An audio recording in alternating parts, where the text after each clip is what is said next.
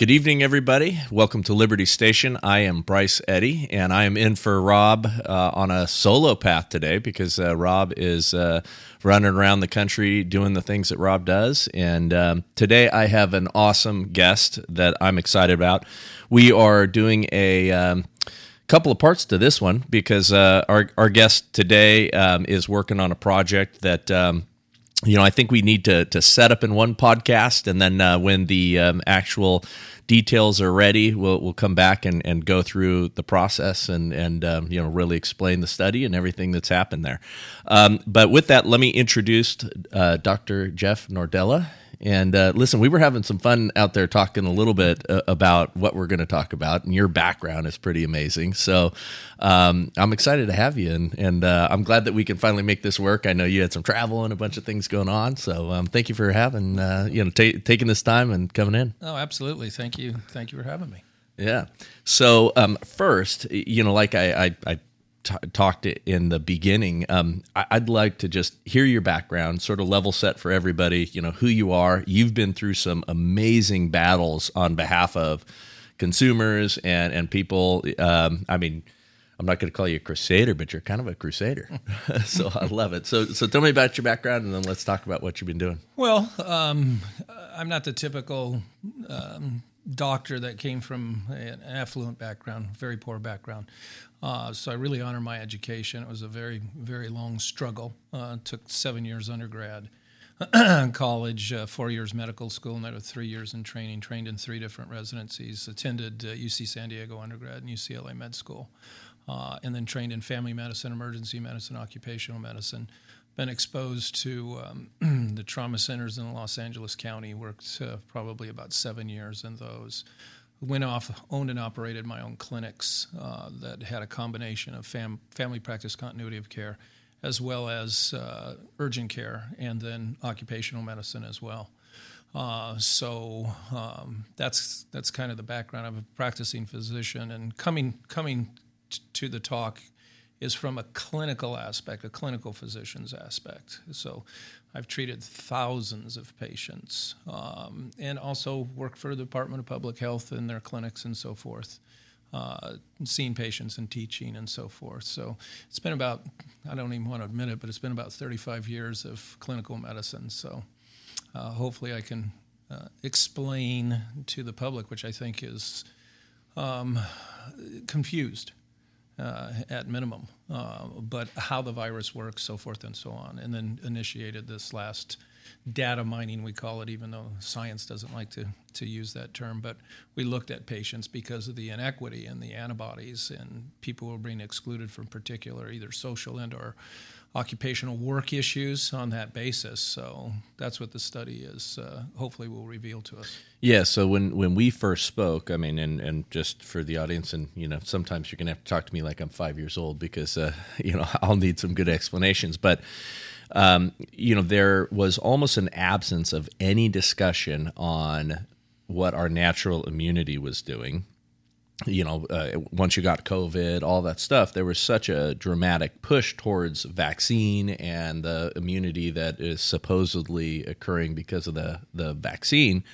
But they pretended as if the immune system did not exist and our natural immunity wasn't a thing. So what do you think the reasons there were? I mean, I think I know, but what do you think the reasons there? And then, tell me a little bit about that track and, kind of what they were doing. Sure.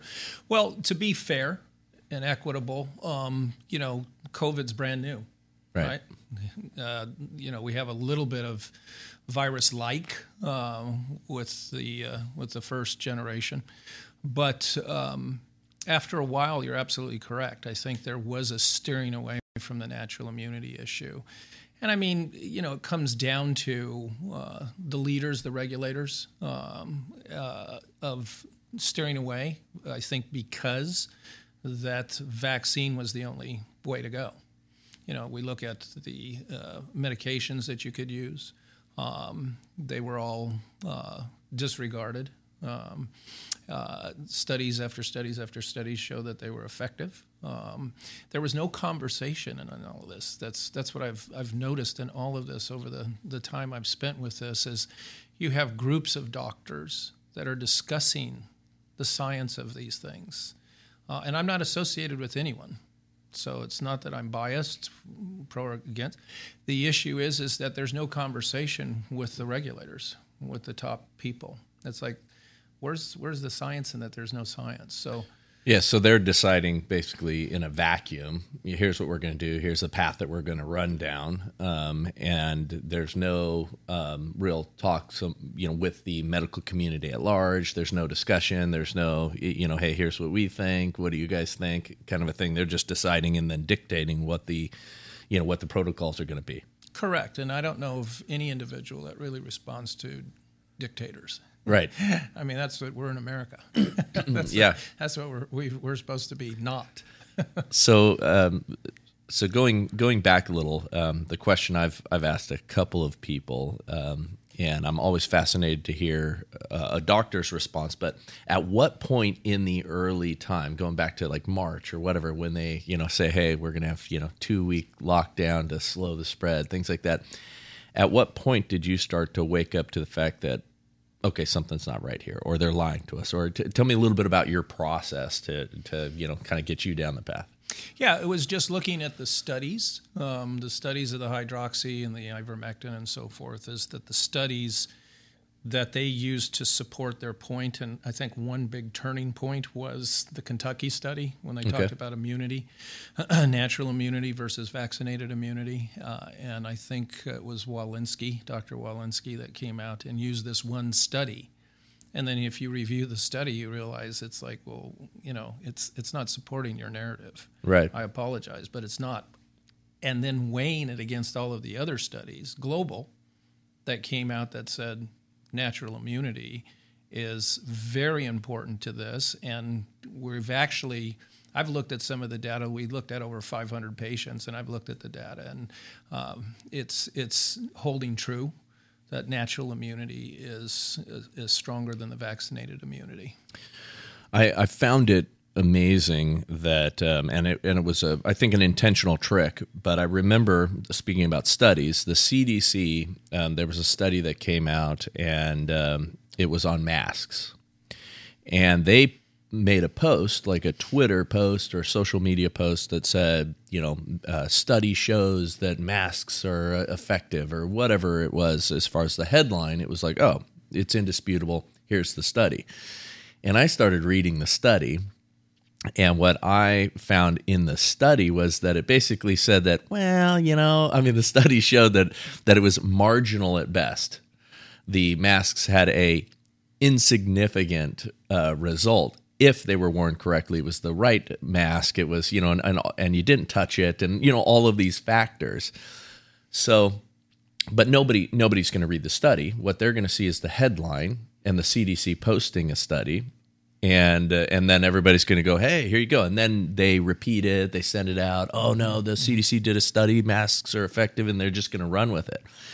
I imagine that happened more than just that one time, right? Well, absolutely. All of the data that I looked at, even with the ivermectin, never put it in its clinical picture. So the clinical picture is when used early at a particular dosing schedule, then there was, efficacy to the treatment. Right. Now, a couple of things is that when I looked at their studies, the first 3 or 4 studies I looked at just was like, well, wait a sec, you're using ivermectin inpatient, seriously sick patients, ICU patients, and saying it's not effective, therefore disqualified. See, it doesn't work. Right. So they can manipulate literature. Anyone can manipulate literature to sell your narrative. So, I think that is important, and it's like it just is very disturbing to me after 35 years of practice that we're here. Right. Because these agencies need to be neutral. They need to, be resistant against whatever political influence or financial influence you want to talk about. And the reason being is I'm a practicing physician, so I rely on them to bring me the pure truth science. So my job as a doctor if you're a patient, I give you the risk and the benefits. Mine is not to make a decision for you. Right. Mine is to tell you, here are the risks and here are the benefits. But if I don't know them, such as, I'm sure we'll evolve one of these times into the Pfizer papers, I was unaware of any of the data that's in the Pfizer papers. Right. And I think most treating physicians are, and I think they have a responsibility to understand what that is before they advise these patients. Because, again, mine is not to tell you, you know what, looks good, let's give you the shot. Mine is to say, here's the risk, and here are the benefits, and I'm sure we'll talk about this down the line here. Yeah, and I'm excited to get into the Pfizer papers and some more about kind of what you're doing in preparation for our next episode where we'll actually go over the details. But I would love for you to talk, as we were warming up and shaking hands and all that good stuff earlier. You were telling me a little bit about some of these battles that you've been through. Can you talk a little bit about, in whatever order you want, Sure. Your battle with Blue Cross, and also your battle with your regulators in the other case that you mentioned? Yeah, so the Blue Cross case, after I came out of the emergency medicine, I operated a clinic in Santa Clarita. It was very successful. We treated a lot of patients.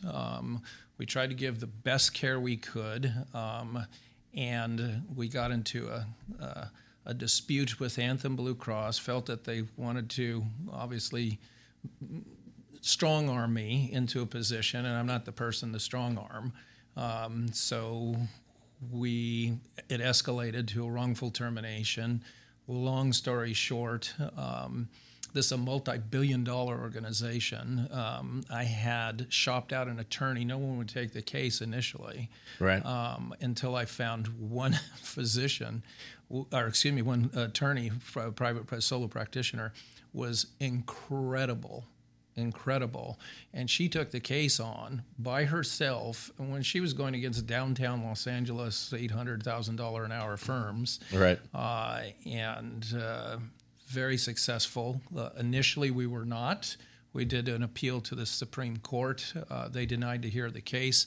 It came back, but we were able to get them finally into trial. So it was 7 weeks of a trial. And we were successful on the complaint to the point where the jury said, not only did you do bad, we're going to tag you with punitives.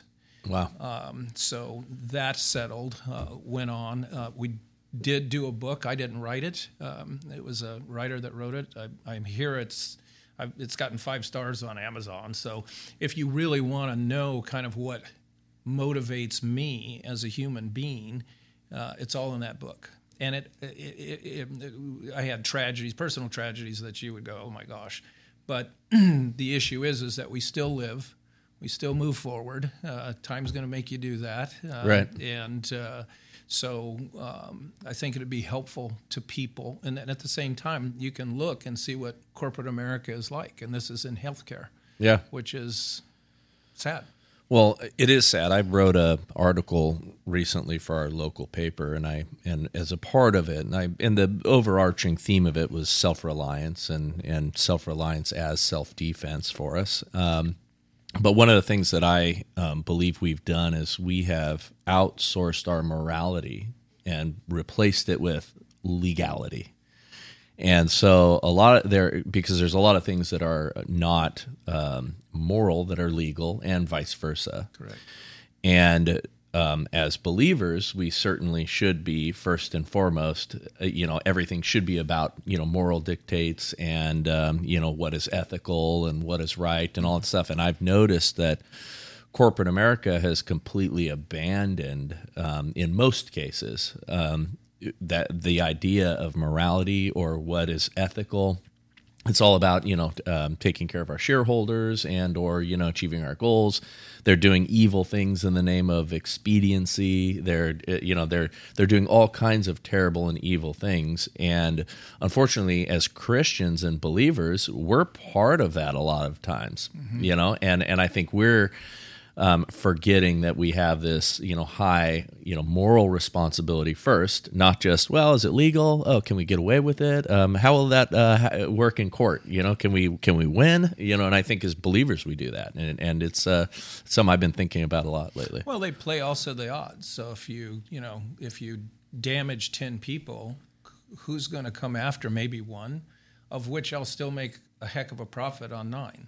Yeah. So it's like, yeah, we'll pay this one off, but whatever. It's like, Ford Pinto with the gas, the gas tank and all of the people who were injured. And it was less expensive to pay off wrongful deaths than it was to move Can forward. you, would the case itself, and sometimes they're not always interesting, but the case itself, can you give the, high notes of what, the Blue Cross case was about, or, just in... Yeah. And again, it was barring me from a network that, we had at one time, and I say we, it was my practice. It was called SCB Quality Care. At one time, over 40,000 lives we took care of. Mm-hmm. So this group of healthcare providers took care of a lot of patients. So Blue Cross is very strong, as you know, and they have a large patient subscriber. Right.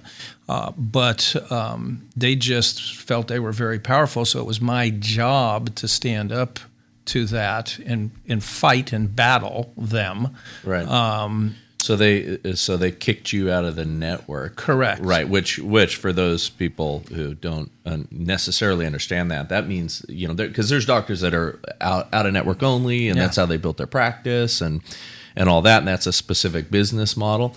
But if you're in network, then for those people that are, getting their insurance through their employer, all that stuff, they're 93% of all people go to in-network doctors. Correct. Which is where the insurance carriers are able to really control their costs because they have a negotiated rate with you. Correct. And that's what you're going to charge. And, that's what we're going to get reimbursed. We could charge all we want. Yes, that's true. Yes, the good distinction, because that is true. But you're going to get reimbursed a percentage, of that. The employee, the employee is going to pay, or the patient is going to pay their, copay or their coinsurance. Correct. And all that.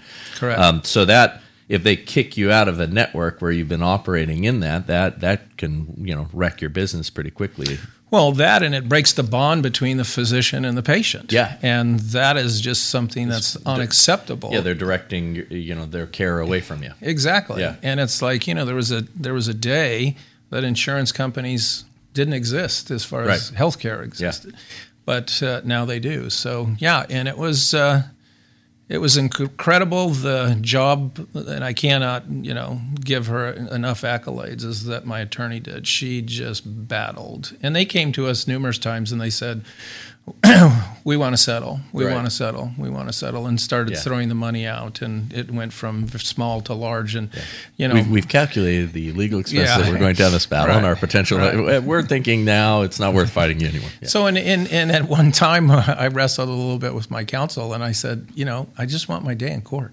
Yeah. As long as we're going to do this, and I'm paying tax dollars to do this, I want my day in court. And it became a very interesting thing. It's all in the book, and the book's called Denied, if anybody wanted to go to Amazon and look at it. But it tells you about the insurance industry, but it also tells you about life. Yeah. And then as soon as we finished that one, I'm in another clinic that I opened up in Porter Ranch.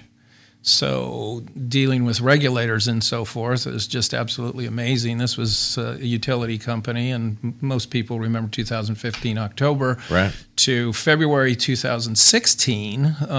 They had a blowout, and you're talking about very deep rock well. It's nothing but a rock well that houses basically natural gas with all its contaminants and constituents in it, and it blew. And you're under 3,000 psi, or pounds per square inch, and it's shooting this plume into the air, showering a community in chemicals. We don't even know what the chemicals are. And we don't really know what the chemicals are because, fast forwarding, the gas company won't turn them over, or didn't turn them over.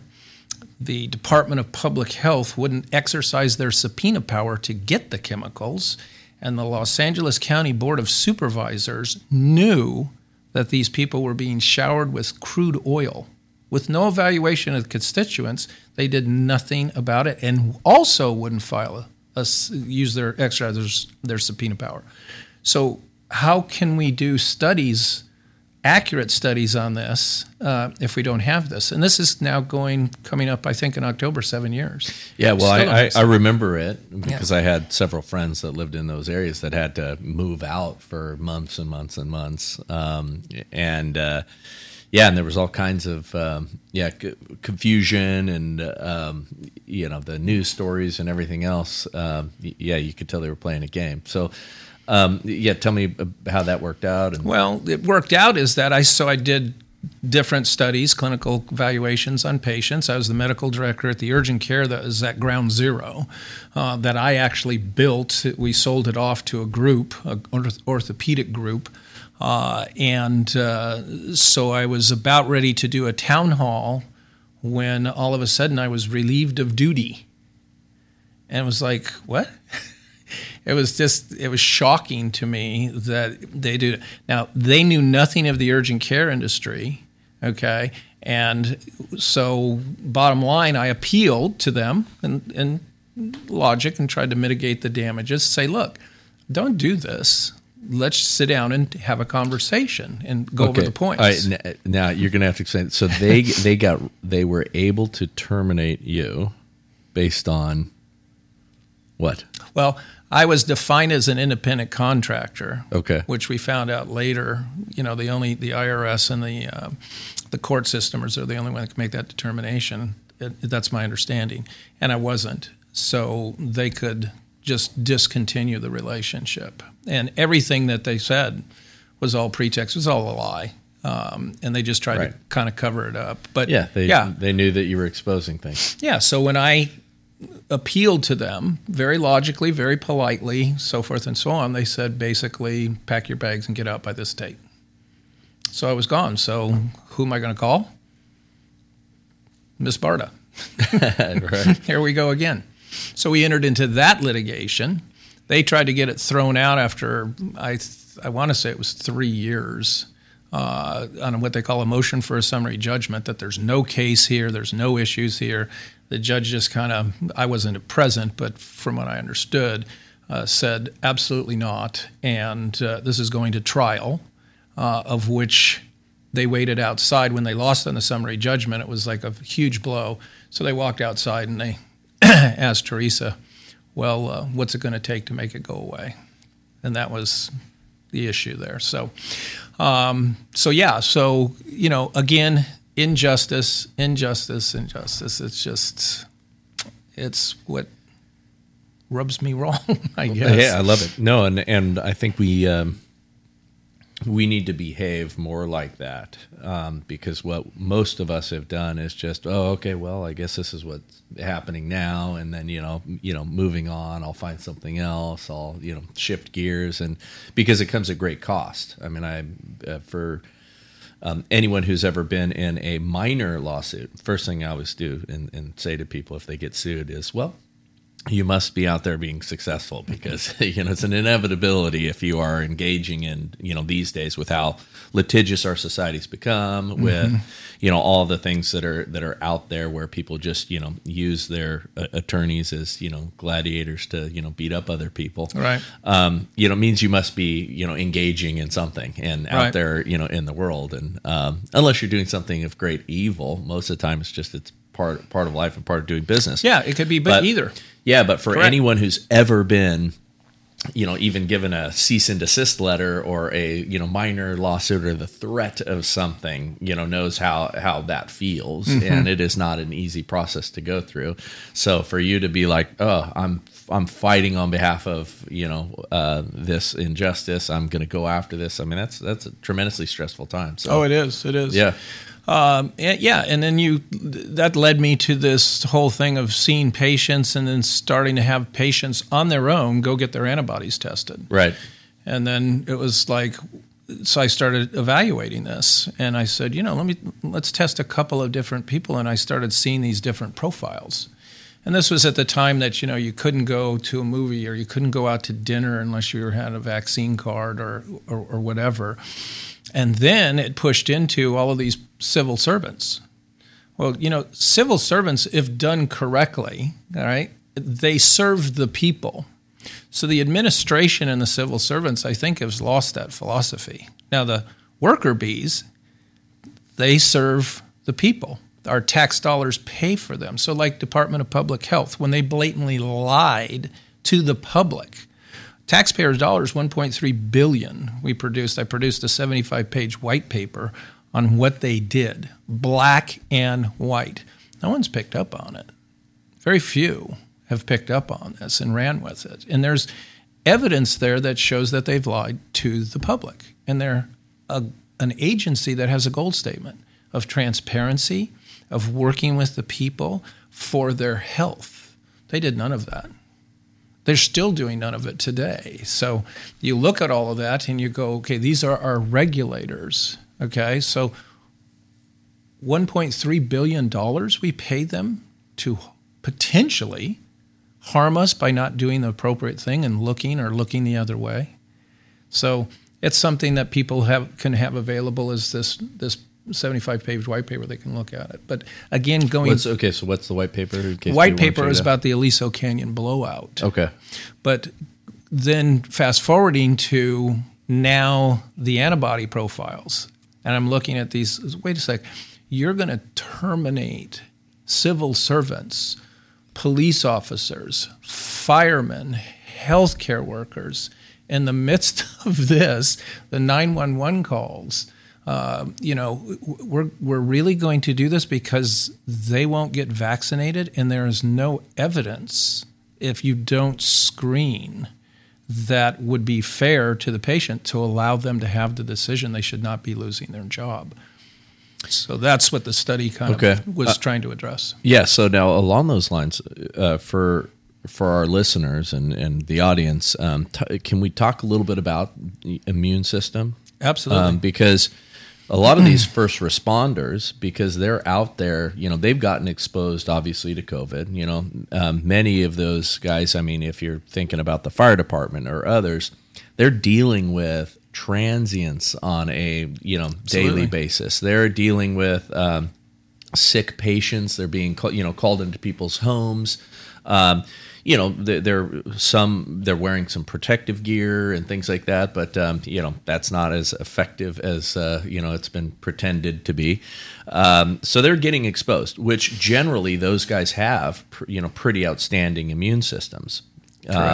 So talk a little bit about immune function and kind of how that works, and then sure. And you can look at the groups, the high risk groups, and we'll go over it. It's actually quite fascinating. So first of all, the virus is very, very, very small, 0.1 microns. Okay, so it's like 1,000 times smaller than one hair shaft. So you go, okay, so how does it work? So usually the main vector is respiratory. So it gets into the oral pharynx or the nasopharynx, and it has to, we've heard this so much, is sickening, spike protein. Spike protein is the protein that sits on the virus envelope or capsule, and it attaches through a chemical. We won't get into all of that craziness because it's a complex chemical reaction that occurs one step, two step, on and on and on. And it basically allows the virus to attach to the ACE2 receptor, which we should talk about because I think it's very important that people understand this. So the virus attaches and it enters the cell. So it has really one mechanism to get into the cell, and we'll hopefully address the vaccine and how it enters the cell. It's different. So it goes by ACE receptor. The ACE2 receptor is called angiotensin converting enzyme 2. It's a system your body has. Body's amazing. So it has the issue of protection. That's its job. So as we get older and start getting blood pressure issues and so forth and so on, this ACE2 receptor is planted in specific organ systems. So we'll start with the head, then the respiratory tract, then the pulmonary tree, then the cardiac issues with it. It also is in kidney, okay? And the last is it's in adipose tissue, which I didn't know prior. There's a lot of ACE2 receptors, which ties to one of the comorbidities of obesity. So if you allow this virus to attach to these ACE2 receptors, it gets in the cell, okay? It injects its in total messenger RNA, different from the vaccine. So it's the total messenger RNA, goes into the cell, replicates, makes 1,000, and then tells the cell to destroy itself. Or by another mechanism, which we don't need to get to, it's exocytosis, it gets back out into the system. And there's all kinds of things which is important for your listeners to understand. This is not like step 1, step 2, step 3. This is happening numerous steps at the same time. So your first line of defense, which nobody really talks about much, which I actually learned going through this, is your secretory IgA. And what is that? That's an antibody. An antibody is a protein your body makes. So you have secretory IgA that lines your respiratory tract all the way down into your pulmonary tissue, and that's trying to keep bad things out. And it's very viral specific. So we need a specific antibody to inhibit this virus when it comes in. And we're going to apply this later, and it's going to look a little complex, but I'm going to try and keep it really basic, okay? So you initiate the virus comes in, you don't have IgA to the virus. So it attaches here, gives you the nasal congestion, goes up to your olfactory bulb, which sits back in the sinuses, and affects your smell. Right. So it affects a nerve. We have that documented because people don't have that, and 2/3 taste, blah, blah, blah. The cranial nerves, we won't get into that, but it affects the nerves, and it knocks these organ systems, out. So you don't have smell, you don't have taste. I have a sore throat. Now, this is the interesting thing about this. The sore throat, people swallow. Right. And they swallow. And when you swallow, it actually goes down into the stomach, into the small bowel, and you have very specialized lymphatic tissue in the bowel that will take the virus and go foreigner. And what it will do, it will make secretory IgA specific to the COVID, okay, and actually go back with another protein and transplant it into your nasopharynx. So on your next exposure, the virus, somebody coughs on you and so forth, that's your first line of defense, okay? But let's say you don't have that. So now you go and the virus starts to spread down into the respiratory tract and it gets so far. So people have this trachea, right, bronchitis, cough, hacking, so forth and so on. But it can go down further, and the virus can cause damage because the ACE2 receptors are there. So then it initiates this massive immune response, okay, which is incredibly complex, okay? And then you get the second part of it, which is cytokines. So cytokines are chemicals just directing traffic. But if the traffic gets too crazy, it goes out of control, and you have kind of dysregulation. I'm trying to put it in very simple terms that we understand. I appreciate that. Yeah, that's great. And that the cytokines actually can become a negative to the human body. So it can attack the pulmonary tree. So as a treating physician, what I want to do is I want to get on board early with patients, okay, whatever the treatment is. So the treatment can be antiviral and anti-inflammatory. And then there's a third component, which is the clotting, which we'll hold off on because... Yeah, so but when, as I'm listening to you, I'm thinking about what you talked about earlier with ivermectin, So some of these things that were needing to be done early on in the process, it's because, not all that stuff was happening. You weren't far advanced. You didn't have this sort of thing, just exploding through your system. So some of those early interventions, would have been very effective. Which is why it's stupid and manipulative that they would do it, or give ivermectin to a far advanced inpatient. The person is really struggling. Oh yeah, look, ivermectin didn't work, or HCQ didn't work. That's nefarious. And I think the answer to that is viral load. So it's like how many viruses? I mean, when you talk about it, it gets very complicated. And again, I don't know if we'll have the time, but, of who's contagious to whom. Okay, you have to look at the donor. You have to look at the recipient. You have to look at the number of virus shed. You have to look at the number of virus intake. You have to look at the host and the health of the host to say who's going to contract this. And then, of course, we want to look at, are you vaccinated or did you have the virus before is going to give you a breakthrough or not a breakthrough. But that's the other issues. But on a primary infection, then it starts to go wild. So it can affect anything. Can affect the central nervous system. Spike protein, we know, goes across the blood-brain barrier. It can affect the heart. It can affect all of that. The virus itself, and that's absolutely documented in the literature. But it's the GI tract that I thought was incredibly interesting, because these patches in the bowel, if you get COVID GI, it's good. It would be better. But the respiratory, if you swallowing, it's like we did the polio virus. You might not be old enough, but I took the sugar cube. Yeah, it's interesting because my dad had polio. My dad is paraplegic. I'm sorry. To his dad, he got it when he was 2, and it has amazing life. I mean, I grew up as a kid. It was like we didn't even know he was handicapped because he's such a such a capable guy, and funny little stories. As kids, 8, 9, 10, 13 years old, whatever, we'd be like, walking into stores and walking through doors, not holding the door for my dad, kind of a thing, and people would give us dirty looks, but it wouldn't even occur to us, that was Dad. His dad, my dad would walk on crutches at those times, and, now he's in a, fast racing wheelchair, but it never occurred to us. But he had missed having the polio vaccine, by really, he was 1950 was when he was born. He got it at 2 years old, and the vaccine was out, but it wasn't as widespread. Correct. And so he ended up being a victim of polio. So the point to that oral vaccine is that it went into the bowel and it gave you protection in your nasopharynx, because that's where it first attacks. So if we can neutralize it there, which actually leads to a point which we can talk about later, is that, taking patients who have had this, I don't see a lot of literature on taking a nasal swab and checking for your IgA.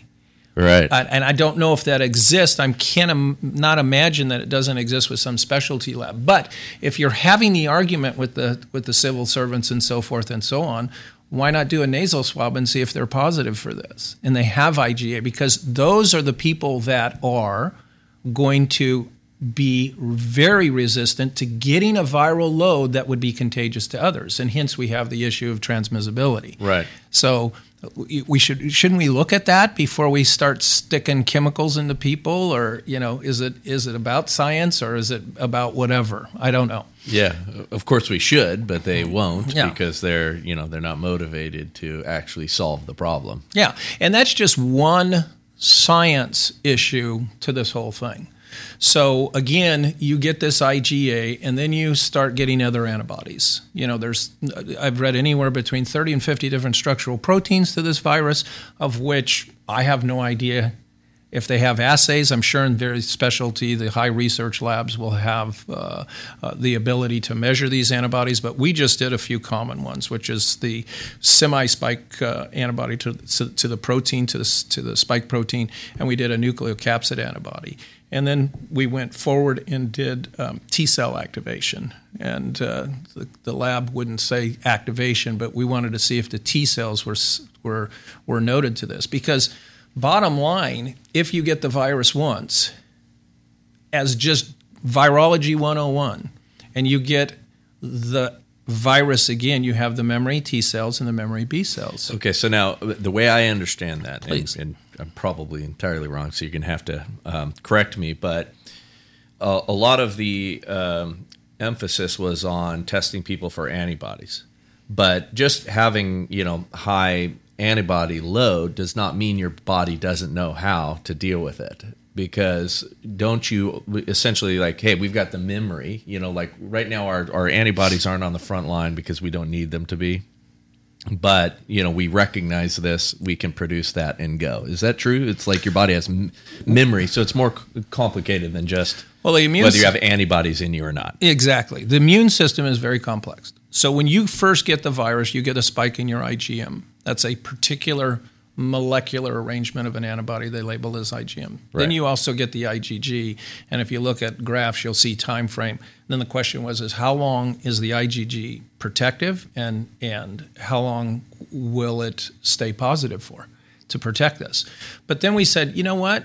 I've talked to medical directors and virologists and so forth and so on. I says, well, what does that really matter? I mean, because if you've triggered your memory B cell and you triggered your memory T cell, so now you're healed, you're better. It's let's say it's 3 months, 6 months, 9 months out, and I get exposed to this virus again. What happens in the body? Well, the memory B cells, the literature that I've read, 12 to 24 hours, you can manifest another spike in antibodies. Yeah. And then the T cells take a little longer. And remember, the antibodies actually lock it up. That's why they're called neutralizing. So they're locking this up, the virus is up, and it puts a lattice out. And the T cells come along like Pac-Man, and they eat it. Right. And then they process it. And then the T cells might die, and then they're metabolized out of the body, but it's fighting the virus. It's cleaning it. It's not allowing the virus to get a hold of you. Okay, so that explains. I've had conversations with people where, yeah, man, I had COVID. It wasn't so bad, but I was sick for a week, whatever. And then, hey, I went and got my antibodies tested, and I'm not showing antibodies. And it's like, well, okay, your antibodies just aren't at work at that moment. They don't necessarily need to be, a huge reservoir of them, right? And I would look at that and I would say, well, what's your nucleocapsid antibody? The one thing I have discovered from initial recognition of this data or looking at the data, of the patients that have had the virus, 100%, I think there's 250 some odd patients, have a positive nucleocapsid antibody. Okay. Now, remember, that's a qualitative test, so it just tells you it's positive or negative, so it has to meet a cutoff. Right. Okay? Granted. And this is a commercial lab. This is not a research lab. The vaccinated patients, all the vaccinated patients, which I want to say we looked at, only 55 came forward because it was a volunteer study. Right. Only 55 came forward. 0 of them have a nucleocapsid antibody. Now, I compared that because I interviewed every patient myself. So I went through their paperwork, and I had conversation after conversation after conversation, and put this in study sheets and so forth and computerized it. Protecting HIPAA, no violation of anybody's privacy. But the issue is, again, 0 on the nucleocapsid antibody. Now, I would take this to the higher researchers and say, okay, this needs to be looked at again. Totally agree. Let's do a bigger study. If this is the case, because we don't know how long the nucleocapsid antibody stays positive for. I've never seen a patient have the virus by history and have a negative nucleocapsid. So my gut feeling right now, and again, I don't have the data, is that it stays positive for a long time. So you might be able to use that as a screening. Now, remember all of the phases it went through. So we're now up to Omicron. We're actually coming into XE, which is a combination of the B1, B2, and blah, blah, blah. So the issue is a lot of people are getting like a sinus infection. It's mild, this or that. Yeah. That could be the Omicron. And of what that's going to do is basically raise their titers again, because that's how it works. So if the nucleocapsid is something they could screen with, I want to say it was a $42 test. Screen people. If the nucleocapsid is positive, you've been exposed. Right. You've had this virus. So what do we need to do from there? Do we need to fire you because you won't take a vaccine? By the way, will not give you a positive nucleocapsid antibody. Wow. So the same day that they leaked the Supreme Court, brief on Roe v. Wade, 2 things happened, and that was the 2,000 Mules documentary was released, and also the Pfizer papers. There's a lot of folks that look at that and go, oh, okay, how come everybody's talking about Roe v. Wade and not talking about the Pfizer docs or 2,000 Mules on that day? Highly suspicious timing. With that, you want to talk a little bit about those papers? I mean, I saw some summaries of some of the folks that, wade through some of it, and there's, some, general information out there, but did you dive into it at all, and what did you see? I haven't, to be absolutely fully honest. So I have read what people have discovered. Right. Or watched, presentations, podcasts, so forth and so on. Yeah. And it's quite concerning. I mean, just the first part, which I understand, and I actually saw this with my own eyes, so it's not hearsay. So I saw the 9 pages of the side effects. Right. I also understand that when they started the vaccine, I want to say it was December of 2020.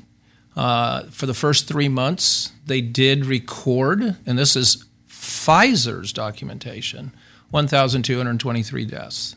Right. So, of course, now the narrative will be, well, how do we know that this occurred from the virus? And I think that's fair. Yeah. So look, don't not look. Don't just make a statement. Well, we don't know that. Let's look, because it's a duty to be able to let people know. So I would like to know that as a practicing physician, saying, look, here's what it says. You might want to take that in consideration. But there is 9 pages of side effects from the vaccine. And that concerns me, because it wasn't like, 9 different medical problems that you could get from it. This was line after line. So it was a diagnosis, comma, and it went on and on and on. And it's like 9 pages of this. And it's like... It showed a lot of miscarriages. It showed a lot of things that should be alarming to anyone in our past history of any kind of vaccines that we've had in the past. Even just a few of these things during these trials means that it doesn't go to market or get pulled, or and it's of course interesting that they wanted to not release this for 75 years, praise tells you a lot. Yeah, it does tell you a lot, and praise God for the folks that fought against that and got these documents released. And I think that that's probably why we had suspicious timing on other things that distracted everybody. Well, I think there's a second hurdle they're going to come and it's all redacted. So you get all of these pages, and it's like, I've seen legal stuff. It's like it's redact. You can't see what the point is. Yeah. So they've got to go back to court and have them on redacted. It's like, of the 1,223 deaths, how many vaccines did you give to get that? What's that rate? Well, we don't know, because they redacted the information on how many people got injected. Now I read what it showed was a 12% efficacy rate. Did you read the same? And on all of these things, I mean, I encourage people to do their own investigation. Absolutely. And look at it. Absolutely. Because there's been plenty of times that, salacious things have been coming out, sometimes by, people who have ulterior motives and want to make, those of us that are concerned and, look stupid. And so I always want to be careful about that. But, did you see some of those same things? Bottom line, what it seems to be is what they sold us was not what they gave us. Well, again, and again, to be fair, I do not have that, because I have not read those myself. The only couple of points I had was what I saw, which were the side effects. So, again, these agencies, in my view, have a responsibility to the medical communities to say, here's what happened, here's the safety data, and you need to take and recommend this, or not recommend, or just present this data to the patients, because we're the guys in the trenches. Right. We're interfacing, physician-patient relationships. So let's let them know before you make a decision. It's called informed consent, and that's a right of a patient in the Bill of Rights, the Patient Bill of Rights, that you know this before you utilize this. And if you want to, please, no problem. But at least you've been informed.